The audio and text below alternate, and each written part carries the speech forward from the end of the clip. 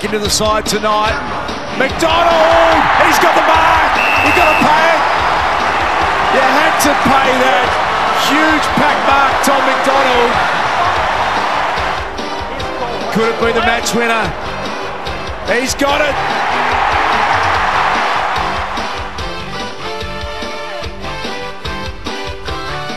Hello and welcome to Attention to Detail, the podcast for D's fans by D's fans, as we all hold on for dear life aboard the rollercoaster ride that is barracking for the Melbourne Football Club.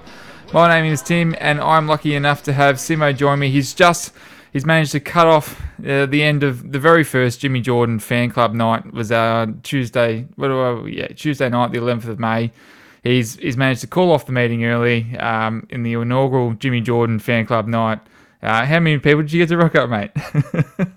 Just a couple. Yeah. Have a bit to chat about tonight. I bet you would all been frothing about Rising Star. Oh, as soon as it popped up, and I was thinking, I can't even give him the Spargo Award. It's way too much recognition. But what a game it was on Saturday night, mate. I mean, you were there. Can you tell us a little bit about the atmosphere there? I mean, it was different on TV, I'm sure, to what it would have been being in the stands.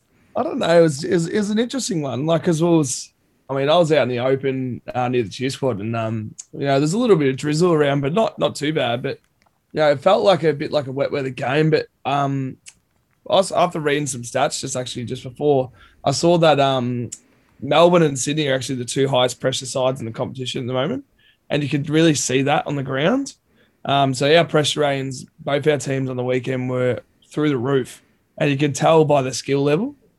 So I don't know, like, it was just one of those games where the D's just stuck at it and Sydney stuck at it, and eventually we got the Chockies in the end, because I don't know, I think we just not really outran them or anything. It we're just slightly the better team. I think we kind of just outwilled them just that little bit more. I think you're spot on. I think on paper, statistically, we lost almost every stat against Sydney that time. And I mean, I think we lost 3 out of 4 quarters, I think, from memory. Potentially, we lost our first fourth quarter for the season.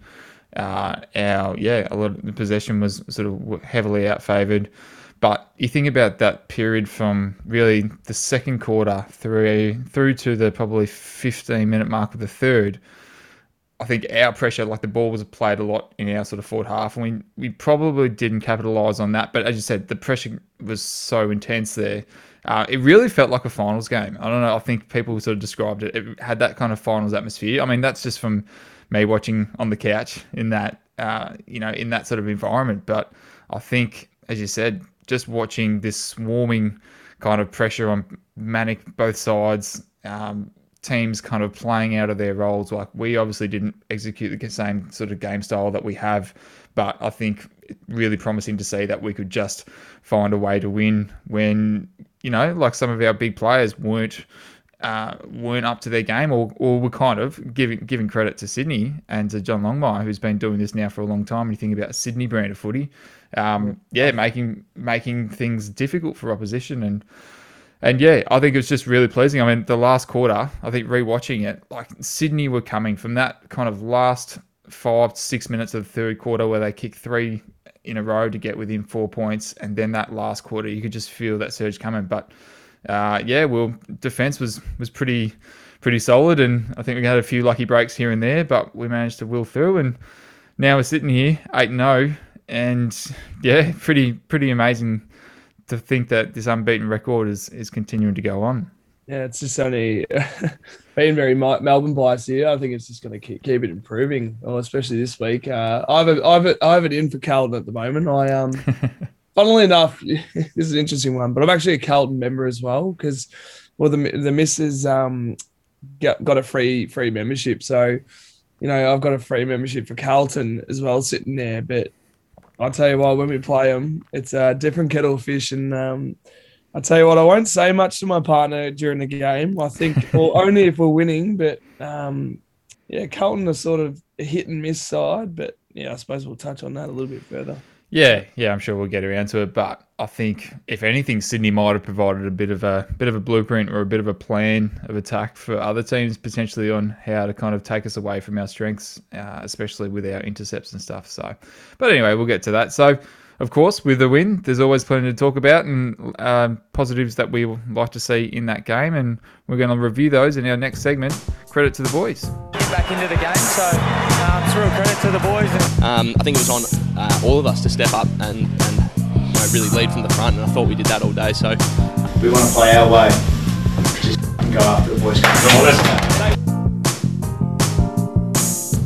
All right, Simo. Well, the first thing that I think stood out, we sort of mentioned before about that such a high pressure game, and in the end, really low scoring. And Sydney were pretty pivotal in being able to drag down and slow down our. I suppose we have a fast scoring rate and can really kind of blow sides away, and there was no chance of that happening on Saturday night. But we think about kicking a winning score, and certainly our very tall forward line, and in a bit of unexpected circumstances in a bit of wet weather, was still pretty successful. And we sort of got our second run at Ben Brown in the team, and sort of seeing him play a full game of footy next to Tom McDonald. And I was really impressed with what I saw. What about you? Well, especially in the first half, I think he kicked all 3 of his goals in the first half, from memory. Benny Brown. I'll have to double check. Yeah, Ben Brown. Yeah, 2 in the first quarter, I think, from memory. Yep. So he was on really early, and he was like, once he started getting a stranglehold of Sydney, he might have kicked. Yeah. Well, it was 1 or 2 in the second quarter, but he started to really show, and he was hitting packs and everything, and then we started to look a little bit more dangerous. But yeah, the other key pillar, T-Mac. Whoa. Yeah, what a game. Was it the snap in the third? The snap from the boundary on the third. There's, I think, a bloke heckling him from the outside. with the giant hand. I don't know if you saw. I posted that on Instagram. I made sure. Yeah. Far out. He was hilarious. To go by that, and to know like what we heard from Petrarca, or if you've heard from Petrarca's interview, T-Mac shoving it right up us as a supporter. As supporters, because of what we've done to him the last 2 years. I think he's been a bit of a a scapegoat, someone to really like say, well, you've had such an amazing 2018, new contract and everything come through, and to go to what he was like in 2019 and 2020 to start to recapture that form. And I think he's become I'd probably say a pretty similar player to what he was back then too. Yeah, I mean, I don't know. I think it'd be hard to probably put it on supporters. I think his game and how it kind of transcended in 2018, and we had all these like lofty expectations for him to be able to back that up. But I'm pretty sure that he was asked to put on a bit of weight over the preseason, and that to be able to sort of be a little bit stronger in the contest and kind of be that more big body forward. Whereas we know he's a really elite athlete and he's a runner, he's a running machine. And I think that kind of was a bit of a detriment to him in those last couple of seasons. And he was just kind of playing out of his role. And now we've sort of seen him, and as you said, like opportunities, we pull in key forwards now to kind of take his position. He was not performing there and not getting a game in last year. And then to his credit, he's now, had potentially an opportunity to find somewhere else, but didn't find a home. And he's gone and worked his ass off. And as you said, I think Track was, really kind of spoke really well about it today, and I think supporters should value the honesty of it, that T-Mac wants to prove, maybe supporters wrong, but I think more so like the club wrong a little bit, to sort of say, hey, I'm not done here, and I'm here to prove a point. And the fact that he's now coming in and really was arguably our second best player, and our best forward, our most dangerous forward on the night. And his agility and his mobility around the ground is such a massive part of his game that I think that's been taken away from him. So the fact that he's now got his groove back and got his mobility and fitness and being able to use that as a weapon around the ground is just adding to him. And you kind of see his work, his aerial work is amazing. Like that mark in the fourth quarter, you watch that over and over again, is outstanding. Like the fact that he took that with Benny Brown under him on a pack with 2 or 3 Sydney Swansea, like that wins the game. Like it was, not to mention the step through. He had another step through one as well too. Or maybe I'm thinking the other week. But no, huge raps for him and stoked for him and good on him. Great call also to leave him forward thinking about all what we talked about last week, the whole selection dilemma. Yep. Well, it keeps Wiedemann out of the side again. It does, and that's a whole other issue that we won't get caught heading down that path. Otherwise, we won't be here. It's late enough as it is. So, but no, stoked with the forward line and looking forward to seeing what they can do a little bit more. As they play some more games together and gain some more cohesion and consistency. So, what about you, mate? What was the first thing that popped up for you? I was supposed to go with what T-Mac did, saying second best on ground. Well, obviously, if we don't have a player like Clayton Oliver and what he did during the game to have 35 touches and be the real standout across four quarters for us. We got belted around the clearances, but for him to still have 35 touches and will our team to win is pretty exceptional, I think. He was just absolutely determined to win the ball, and I think, as you said, we don't win without his effort around the ground, and Petrarca was pretty well held by Rowbottom, even though he ended up getting a bit of the ball sort of later on in the game. There's always that double-edged sword of, I think, if you're going to tag one, then the other one kind of breaks open and breaks away, and it didn't seem to be at any point that Sydney really sent anyone to Clary, and if they did, you wouldn't know, because it was quite clear about the job that Mills and Rowbottom were doing running with Petrarca. But some of those just, as we started to gain momentum as the game sort of progressed, and Clary started to get his hand on some of the clearances, and yes, the centre clearances we got absolutely flogged by, but he was just able to break through some tackles and just surge the ball forward. I don't know what his meters gained was in the end, but I dare say it would have... Over, just shy of 500. Was it? Yeah. And especially in the fourth quarter, like he just stood tall a couple of times and was just able to be, he wasn't being able to be touched by opposition. And definitely a game winner there. And to have 22 contested possessions out of his 35 and 5 pretty decent tackles as well too, just continues to have that positive impact and be that match winner that we all know that he is. So, he's still only 23. There's another one like for you. It's scary to think, isn't it? Very good. I suppose another thing to really like too is Stevie May's job on Buddy. What Buddy have 6 touches, I think, for the game. Yeah. And to know in the past, there was, I remember being at the MCG a few years ago where Buddy kicked maybe 4 or 5, and it was the last time I saw a Melbourne City game with the G. But Buddy just took a hold of the game, and what Buddy's done in the past. I mean, someone that's kicked over 900 goals in the AFL. You got to be able to send someone to him to restrict his ability. And Stephen May really took one for the team there, and really shut Buddy out of the game. Played out of his kind of usual role, and it wasn't so much of an issue because the defensive stance was a little bit different to how we normally play it. We at times it was almost like we were back to flooding. Don't you reckon? It seemed like we had all 22 in the defensive 50 at times. Had Benny Brown crashing packs in the defensive 50, making some really important spoils in the first quarter. I'm just thinking, well, obviously there's that there's that game situation, coaching change, and just being able to adjust to what was happening. But one of the most dangerous, one of the scariest phrases in AFL football is Buddy on his left, and I think that was at one point in the fourth quarter, and he didn't get anywhere near it. But you always know that regardless of what he's done throughout the game, he's always a chance to pop up in big moments. So great to see that Maisie, held him there. And when you're talking about watching Sydney play Melbourne at the G, Sydney's beaten Melbourne the last 6 times at the MCG. Isn't that crazy to think? This current Sydney Mob are a fantastic team, and they're going to do really well this season, and no discredit to them. But, in past years, we know that they haven't quite been being that kind of in that rebuild or in the midst of a medium-sized rebuild. They haven't been as successful as what they once were. But, to be able to kind of break that hoodoo was pretty good as well. 100%.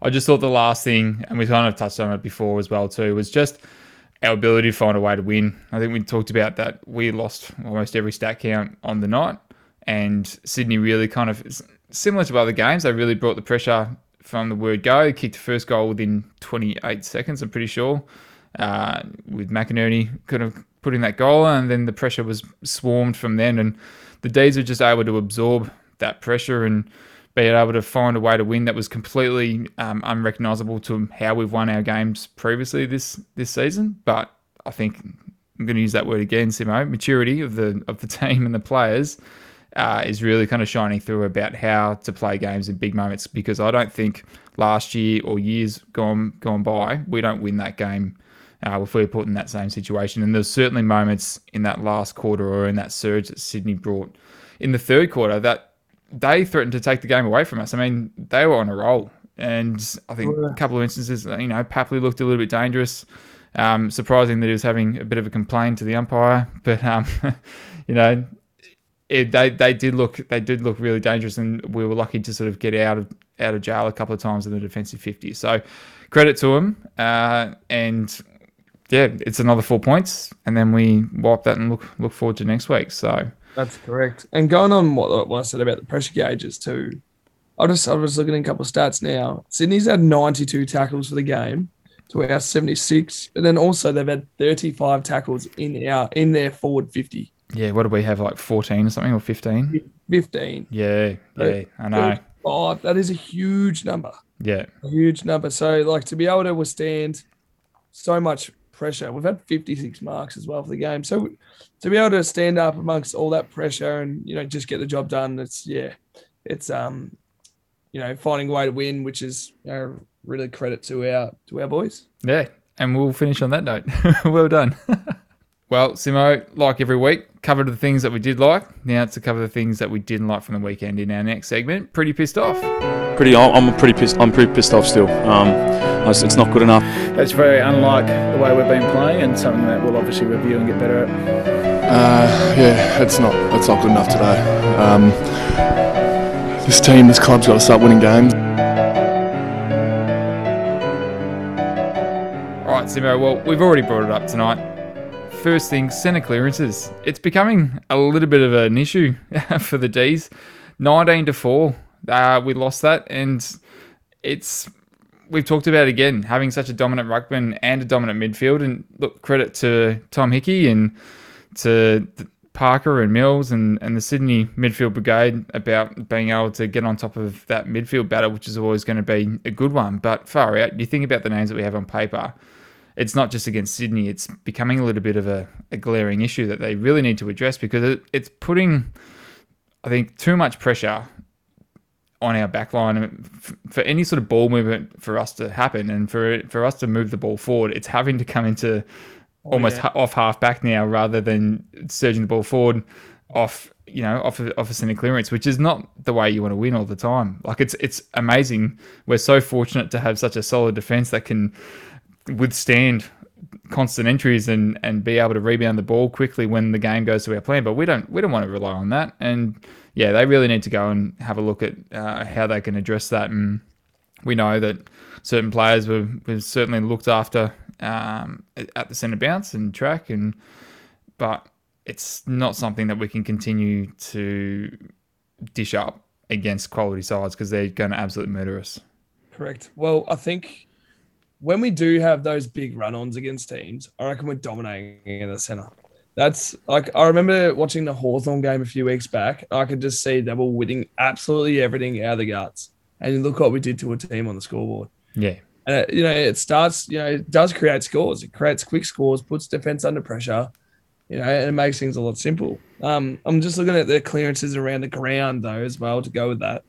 33-22 our way. So obviously the things are going right around the ground. It's just, what do we do in the guts to rectify that? And I'm sure there'll be a lot of work done during the week, considering how much it was spoken about. And I think I'm pretty certain that didn't kind of go back into our favour until well into the second quarter. So I think it was almost the first quarter and a half that clearances in general we were heavily down on, and it was only sort of as the game started to move on that we got back on top of clearances around the ground and started to be able to bring the ball out of ruck contests there from Jacko or from Gorney. So, but no, we can't keep it up, and they need to go and address that with Ooze, with the midfield group, whoever's running through there, with Gorney, look at some tape, figure out, all right, what do we need to do to be able to, get the ball in on our terms rather than having to be reactionary to,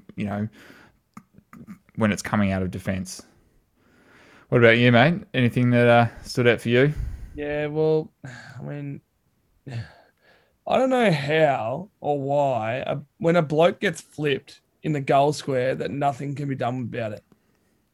How does Dane Rampy get away with that? It's because he's an undersized defender. I think I put in my notes when I was watching it. I said you can make a drinking game out of how many times Luke Darcy mentions that Dane Rampy is an undersized defender. Because, I mean, yes, I understand that he's good, but you don't need to say it every time that he gets near the ball or they call his name. Like, far out. It was, a bit ridiculous. And sorry, just to jump on that, my complaint here was about free kicks because I was a little bit disappointed about some of the free kicks that were not paid. I feel like that some of our tackling efforts were not rewarded with holding the ball. So I think Maxi had a huge tackle on Buddy. May had a huge tackle on Buddy.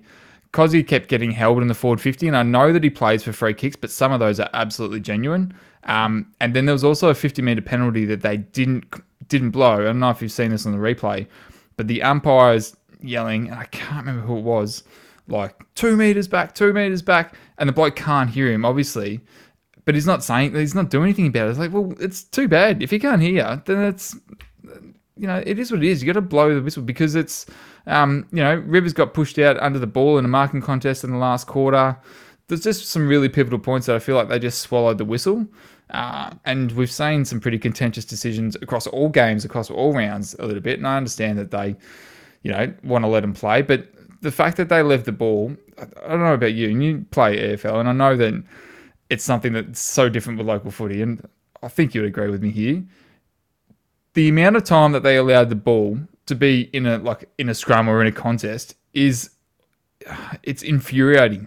I think they're just giving them way too much opportunity to get it out, and they just need to call it. I understand they want to keep the game moving, but far out, it's borderline insane. I know EFL it's pretty quick, right? Like it's reasonably quick. I'm in the outer east, so I used to be in the EFL. But outer east is a bit more stoppage central, but sometimes in ours they call it too quick. I can understand that. But there's a balance between that. Yeah, but I know what you mean. Especially when you can tell when there's going to be a holding the ball on the dives because the umpire just lets it go for a while. They circle around. I don't know. It's one of those areas where I don't know. You just got to take it as a grain of salt. That's it. I mean, you can't really do anything about it, but I think you just got to cop it on the chin, no matter. And I think those people that say umpires an excuse, I don't know. It's one of those things that I'm just it is what it is at the end. It is. I'm not using it as an excuse. I'm just pretty pissed off about it, so I'm going to talk about it. So you should ask Collingwood supporters about what happened with Maynard and Dom Sheed at the end. Couldn't care less about Collingwood supporters, mate. Yeah. I'm not going to ask them about that. I just have one more thing. Geez, the last minute, I don't know if you remember when we were sort of pushing the ball forward up comfortably. All we needed to do was kind of hold on to the ball.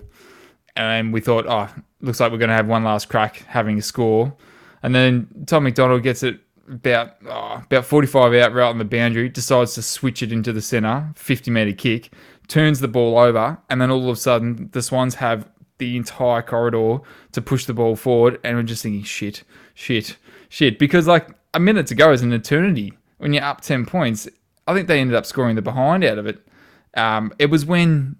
who was it? Was it Mills had the shot to... Somebody had... Yeah, I think it was Mills. Had a potential shot on goal to bring it back within 4 points. And there would have been probably 25 seconds left. That's enough for a goal. We're all Demon supporters here. We all know that no time is long enough to be able to get over the line. I'm just thinking, mate, all you have to do... I think Maxi called it after the game in his interview on Fox Footy. He's like, Tom McDonald trying a 50-metre switch with, under a minute to go, probably not the best call. And 100% agree. I couldn't think of anything worse. So I know it'd be a different conversation had he kicked the goal or I think he was doing it to Benny Brown. I'm pretty sure it was in the forward line. Had he taken the mark and sucked up the 30 seconds and whether he kicked a goal or not. But I'm sure they'll be looking at that and being like, all right, next time, just pop it back out, wind down some clock and be safe for the ball. Anything else, mate? Anything else for you? Last one, probably not really a huge thing, but like you look at players that have been pretty good for us this year, Lever and Fritsch.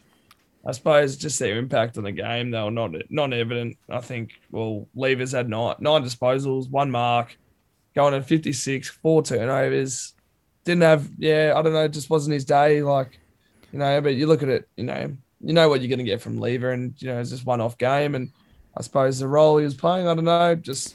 I think it would have been, up, but a very deliberate, I think, game plan executed by John Longmire and the Swans, I would say, would be my guess. You think about how much intercept ball gives us our advantage. I think they played that really well. There was not a lot of high ball into the 50 when they weren't necessary, and when they did, I think there was a lot more Swans players down there and seemed a little bit differently set up to other teams that we played against. So I think that was certainly a direction they would have been looking at. But yeah, you're right. His impact gets diminished, quite well when he's not playing to his strengths. And yeah, otherwise we didn't see a lot of him, unfortunately, in his milestone game as well too.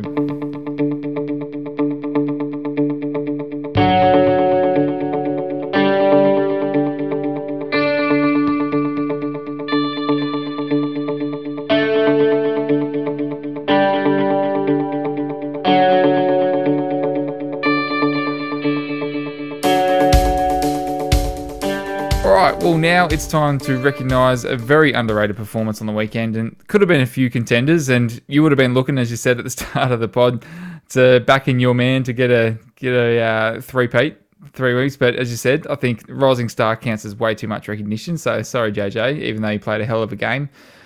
But I think there was a player that played his first game since round 1 who came into the side and just seamlessly found his role and added a little bit of that toughness and grunt that we've been missing with Viney out, and that's James Harmes, who I thought played an outstanding game in the middle. Sort of a real balance of middle and a little bit of a run with roll. I think sort of went to Parker and Mills when they started to sort of get on top in the midfield a little bit. But he ended up with 31 disposals, and 21 of those were contested, but he just seemed to have a huge impact, and it's great to see him back in the midfield. I want to say where he belongs, because we do have a lot of those inside players, but he spoke after the game and he, openly admitted saying, last year tried down back, didn't work too well. We have tried him on the wing here and there, but it was great to see him. He just looked slick. Didn't look like he'd missed a beat, and I think he's going to fill that void while Jack's out. Unfortunately, when Jack comes back in, I don't know what that's going to look like, but I thought his game was outstanding, and yeah, I don't think he's got too much recognition for it. Therefore, it qualifies for this award. Yeah, what did you think of his game? I think his game was really top notch. I mean, to go with his 31, he's also had 7 tackles, so he's worked both ways. And I was also looking too, 6 rebound 50s, so he's working both ways to help our defense as well. So if you're getting value out of that as a defender as well, although he only had 7 kicks or something, but. Yeah, a lot of handballs. A lot of handballs, but the work and the effort he put in, that true grunt work that needs to be done to be able to give those extra really elite on ballers we have, in obviously Petrarca and Clary, to really stamp out a couple, but cannot knock him for what he's done. No. And I hope that he stays in the side, because I think he gives us that extra edge. It's just a matter of, obviously when Viney comes back, it's just a matter of finding a role, potentially as a half forward going into the guts, potentially.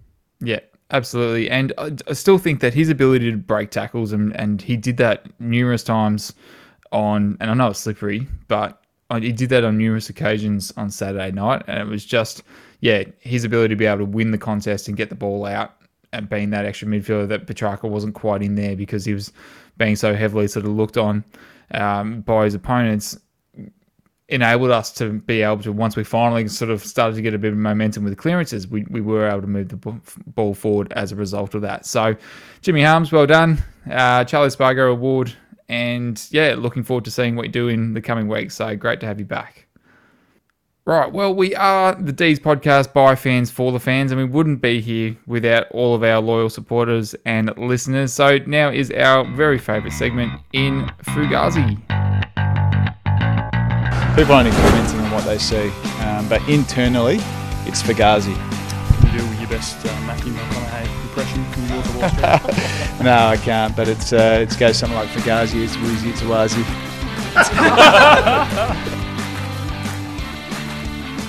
All right, Simo, first comment up the top. So we did ask just what was the biggest takeaways from our gritty win against Sydney on Saturday night, and who have you got there first? First comes in from Philip Ward. Defense is very solid and didn't mind the ball going into their 50. It seemed to demoralize them further that Buddy couldn't get into gear. I agree. I was looking at the inside 50s before. I think it might have been 58 to 46. So 12 difference. So obviously the entries might not have been that great. So obviously our pressure up the field is quite strong. Yeah, nice one. Next we got Christian Smith off Facebook. We looked knackered in that last quarter. We were belted in the clearances all night and the young hungry Swans were coming at us hard. Max was beaten by Hickey and looked a matter of time before we'd be overrun. But yet, we didn't panic. We stood up and found enough to get the win. Super impressive stuff. I suspect we may drop a game real soon. It's impossible to keep up this level of intensity every week. Yeah, I can completely agree with some of his points. We didn't even touch on Max and the ruck contest. I think Hickey did play pretty well. And I don't know, it seems to be a little bit of rumours going around that Max might be carrying a niggle or two around his... which, is not unlike him. Happened, what was it, last year? Carrying a strain in his shoulder or something like that for a few rounds. And is it potential? No, I don't think it was knee, but yeah, he had a couple of things going on. So he's, not one to sort of pull out if he feels like he can make an impact on the field. So, definitely. Yeah, I don't know if it's either that or just trying to get used to playing with an extra tool as well. I don't know if that's sort of nullifying his impact as well. I don't know. We won, but anyway, heading across to Jimmy Barr. Also after watching the game again in the last quarter, and I stood up for him while everyone was on his back. Nibbler. So last week obviously copped it a little bit from us, but his second and third efforts down forward were brilliant, and what the Ds are all about this year. And when the siren went, there was number 30 on his hands and knees, completely tanked. He gave it more than his all. But the other player, I thought, put the team on his shoulders and said, F-U-C-K. We aren't losing. And was silk. Clayton Oliver, God, I'm loving season 2021. 100%. I thought Nibble was pretty good. Definitely made up for last week. Definitely played his role again.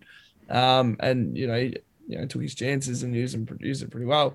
And then obviously Clayton Oliver, we spoke about him before, but yeah, God, we're with you with that one. God bless Clayton Oliver. Absolutely, yeah. No, great to see Nibbler bounce back, and yeah, we've always had his back, and we lauded him pretty well, I think, the other week. And a few other people are starting to realise that his efforts aren't going to waste at the moment as well too. So got an in. Next one we got is Andrew Overton. How good is our defensive structure? Best in the comp. And then secondly, loving the resurgence of Tom Mack. It's a credit to the bloke that he has become a lock in our best 22. There will be a few recruiters in other clubs wondering why they pass on him. And 3, we need more efficiency at the stoppages if we are to go all the way. So, yeah, certainly a lot of points there that we've already talked about. But no, beautiful. Thanks, Andrew. Who we got next there, Simo? Looking at Mark Morby. So the sooner we fix our centre clearances, the more dangerous we will be and not give the opposition a head start. Yeah, 100%. I'm with you on that one. We have been slow starters this year. And it has taken a while for us to rectify things. But I'm sure the boys are working pretty hard at that to make sure that doesn't continuously set in. Yeah, nice one. All right, next we've got Gary Murray from Twitter saying, I was there and thought Hickey matched Max in effectiveness at stoppages. Parker and Mills were on top in the second half from stoppages. So, yeah, Parker and Mills were two huge players for the Sydney Swans on Saturday night. And I think, as we sort of just mentioned before, Hickey did play really well. I mean, they go with that 2 ruck combination, but I mean, Sinclair was barely impacted the game. I think they're sort of playing him as a deep forward rather, and all I remember from him that night is dropping that absolute sitter in the pocket. Do you remember that? and he copped absolute shit for it. But then he ended up kicking goal not too much longer after that. But Yeah, that was a weird goal. Like, yeah, Sam went straight to him. I was like, "What are you doing, Salo?" Yeah, I know. It's a rare mistake from Salo. But I think we've got one more there. Who have we got? Yeah, one more. So from Patrick. So from Twitter. Missing Viney 4 to 17. Sydney's way for centre clearances. I think you might have said 4 to 19. I mean, I definitely said 19. Completely balls that up. Sorry. 17, 19. It's, it doesn't matter. It doesn't matter. Whatever it is, Still shit. Obviously getting pelted there. So, yeah, completely agree. My boy JV, he's kind of like my lookalike. A lot I of can see that. Tell me. For sure. Yeah, I'm definitely missing the mongrel bastard in Jack Viney. I actually got a little funny one actually from my partner who she wanted to actually have her say on this, and she's actually a Carlton supporter, and she said, if Melbourne were to lose a game, this would be the one to do it. She said, Carlton equal no damage in the finals. Yeah, well, good luck to you, Al, because it's not going to happen this week. It's not your week, and I think you need to give Paddy Cripps a rest because that bloke is absolutely cooked. Yeah. Well, sure. There's plenty more to talk to him, and we'll let's have a little bit of a look at this week and the week ahead.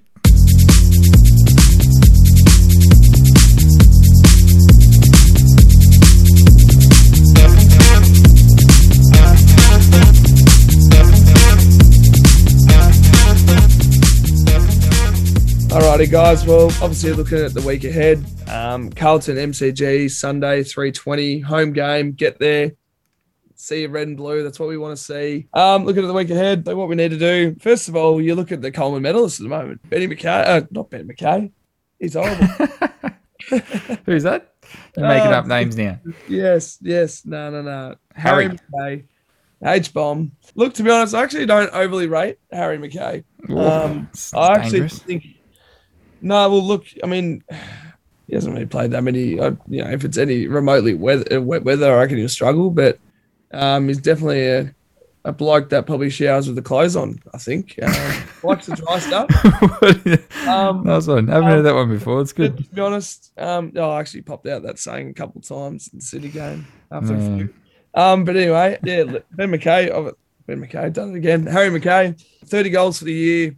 8 games are going, almost 4 a game. Yeah, that's solid. He's tracking along nicely. If we can stop, if our pressure's up, we'll restrict their ability to kick a nice clean ball into him, and it'll be interesting to see how he goes against our Lever and May connection there. Look at the next one. I could send Harmsy to Sam Walsh. Sam Walsh having a great year. I think he'd be probably top 5 in the Brownlow. I think Carlton have got a great one there in Sam Walsh. Yeah, I think putting some time and effort into him, getting under his skin, just roughing him up a bit could, so rectify his ability to impact the game. And I think what we also need to do is exploit Lockie Plowman. Lockie Plowman's had a few goals kicked on him this year, and I reckon probably get the job on Fritsch, I'd say. So I think hopefully Fritter can give him a bath.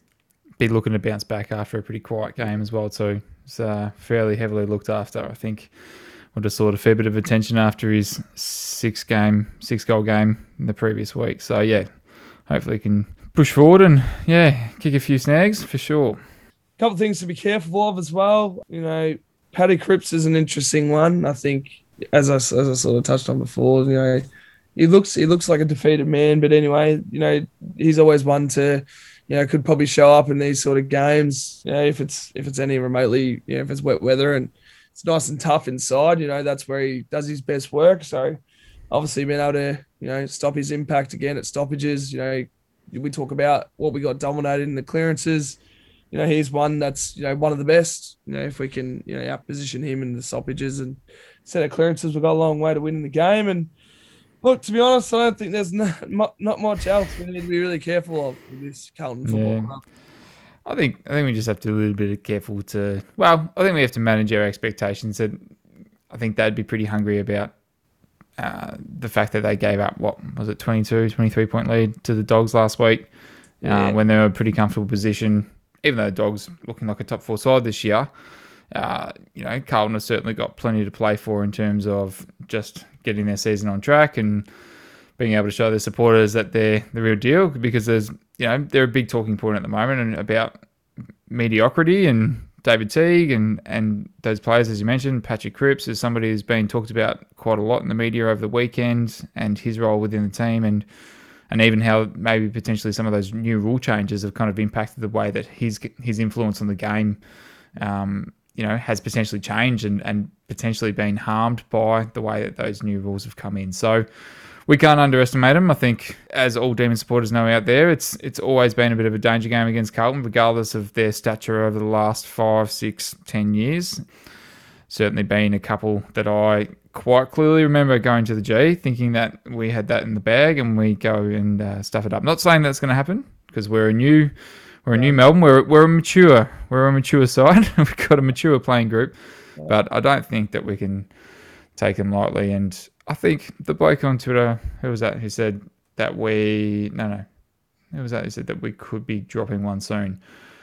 We never want to forecast it, but I think it's gonna set like the game, like what happened on Saturday night. That's gonna take a lot of energy out of those boys, I reckon. So the good thing is though, we'll have an 8-day break. Carlton come off a 7-day break.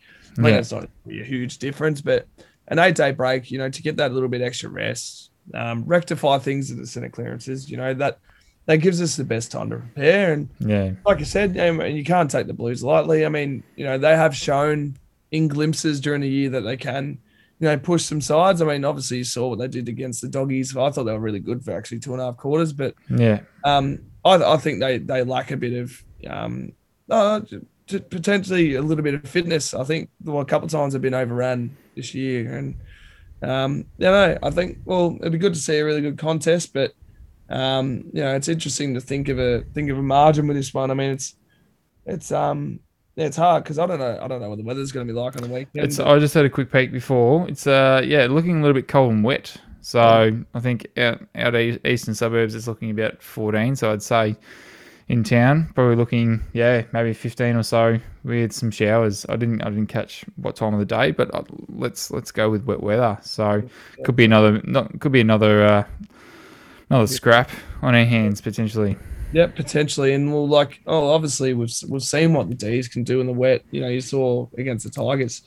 We're able to still play our game, but obviously you need to be mindful of playing yardage footy, because a team that can take the most meters gained is going to go a long way to win the game. The team that's also the cleanest. So that's right.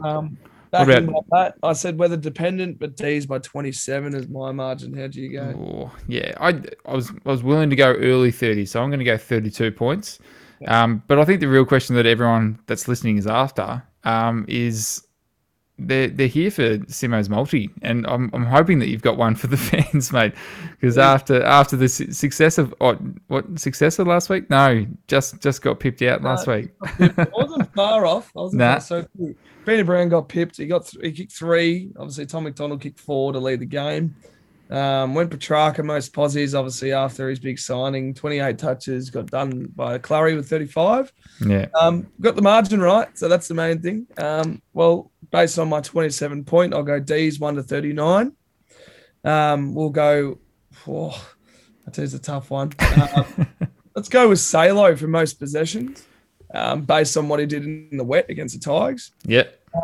And let's go with a Bailey Fritsch special for most goals. Most goals. There you go. Nice one. Oh, you heard it here first, and hopefully all the fans will be thanking you at the end of next week. All right, quickly before we wrap up the week ahead, Simo, any changes to the team that you see coming in? To be honest, it's a real hard one because I mean, no one really underperformed. Obviously, minus Fritsch and Lever, the two. Yeah, you're not dropping either of those. Probably underperformed that little bit. I mean, you look at Petty. Petty's got to mould into his role.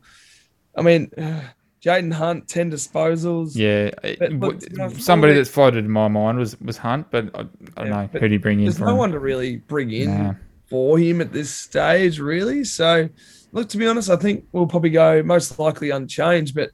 Yeah, the sub Kate Chandler, it'd be good to see him float around and be passed up forward, but obviously buying with Spargo for a position. So, I mean, it would be good to see Chandler maybe back in the VFL to get a full game, and then maybe have someone like Charlie Sparrow, Tommy Sparrow come in as a sub potentially. Yeah, nice one. Speaking of names, I don't know if you heard your boy Jimmy Jordan. Is it Luke Darcy called him Jordan James like for about a minute on Saturday night on the commentary? It's so funny. I can't remember who it was that pulled him up on it, but bloody hell. Well, so you and him must be spending a fair bit of time together, mixing up names. Benny Mackay, Jordan James. Oh yeah, good old Ben Mackay. Well, geez. Well, yeah. Ben Mackay's a different sort of player compared to his brother, isn't he? Is it Ben? It's not Ben, is it? Isn't it Aaron? No, Ben plays North Melbourne. And I keep saying Ben Mackay for some unknown reason. And yeah, there's a huge difference between Ben and Harry Mackay, that's for sure. It's definitely Ben Mackay. It is definitely Ben Mackay. I mean, I believe you. I'm Googling it as we speak. And I think you're right. I was positive it's someone else. I'm sure you can hear the bloody keys tapping on my keyboard. Ben Mackay, there you go. I stand corrected. So it's not often I'm right. So I think we've heard enough of our rubbish. Yeah.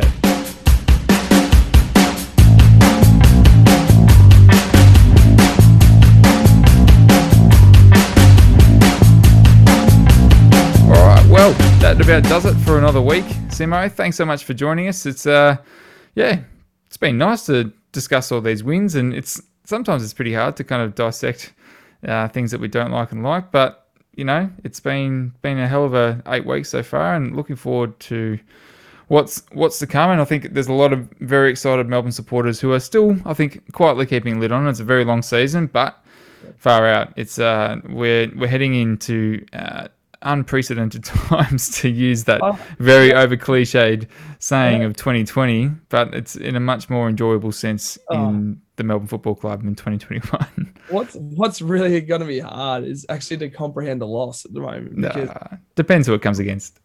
Yeah, true. I mean, you think of this week and next week, but 1 week at a time. But you think obviously, blokes are going to tire them. You would need to try different things across the season based on if injuries come and stuff like that. But I'll tell you what, I don't know how to. It'll be an interesting podcast week when we lose a game. When we lose, that's all right. There's always plenty to talk about when we lose. It's we're no strangers to that, so that's fine. There's no danger of us not having anything to talk about, especially you and me, who can find a lot to talk about not very much. So, but we just want to thank all our listeners out there. Don't forget to subscribe to our podcast on Spotify, Apple, or Google, and feel free to leave a review or feedback at Twitter. So it's at ATTN2Detail. Remember, it's DEETAIL. Facebook or Instagram, keep an eye out for our posts, or shoot us an email at attentiontodetailpod@gmail.com. Simo, looking forward to having a beer with you at the G on Sunday. And if anyone else is out there, come find us. Should have, I don't know, probably have a bit of an idea what we'll look at. I'll just listen out for our voices. We're pretty distinctive. But hopefully... Face that 9-0. Yeah. Looking forward to discussing the 9-0 pod next week, Simo. But I'll catch you on the weekend. And thanks, everyone. Go D's. Go D's.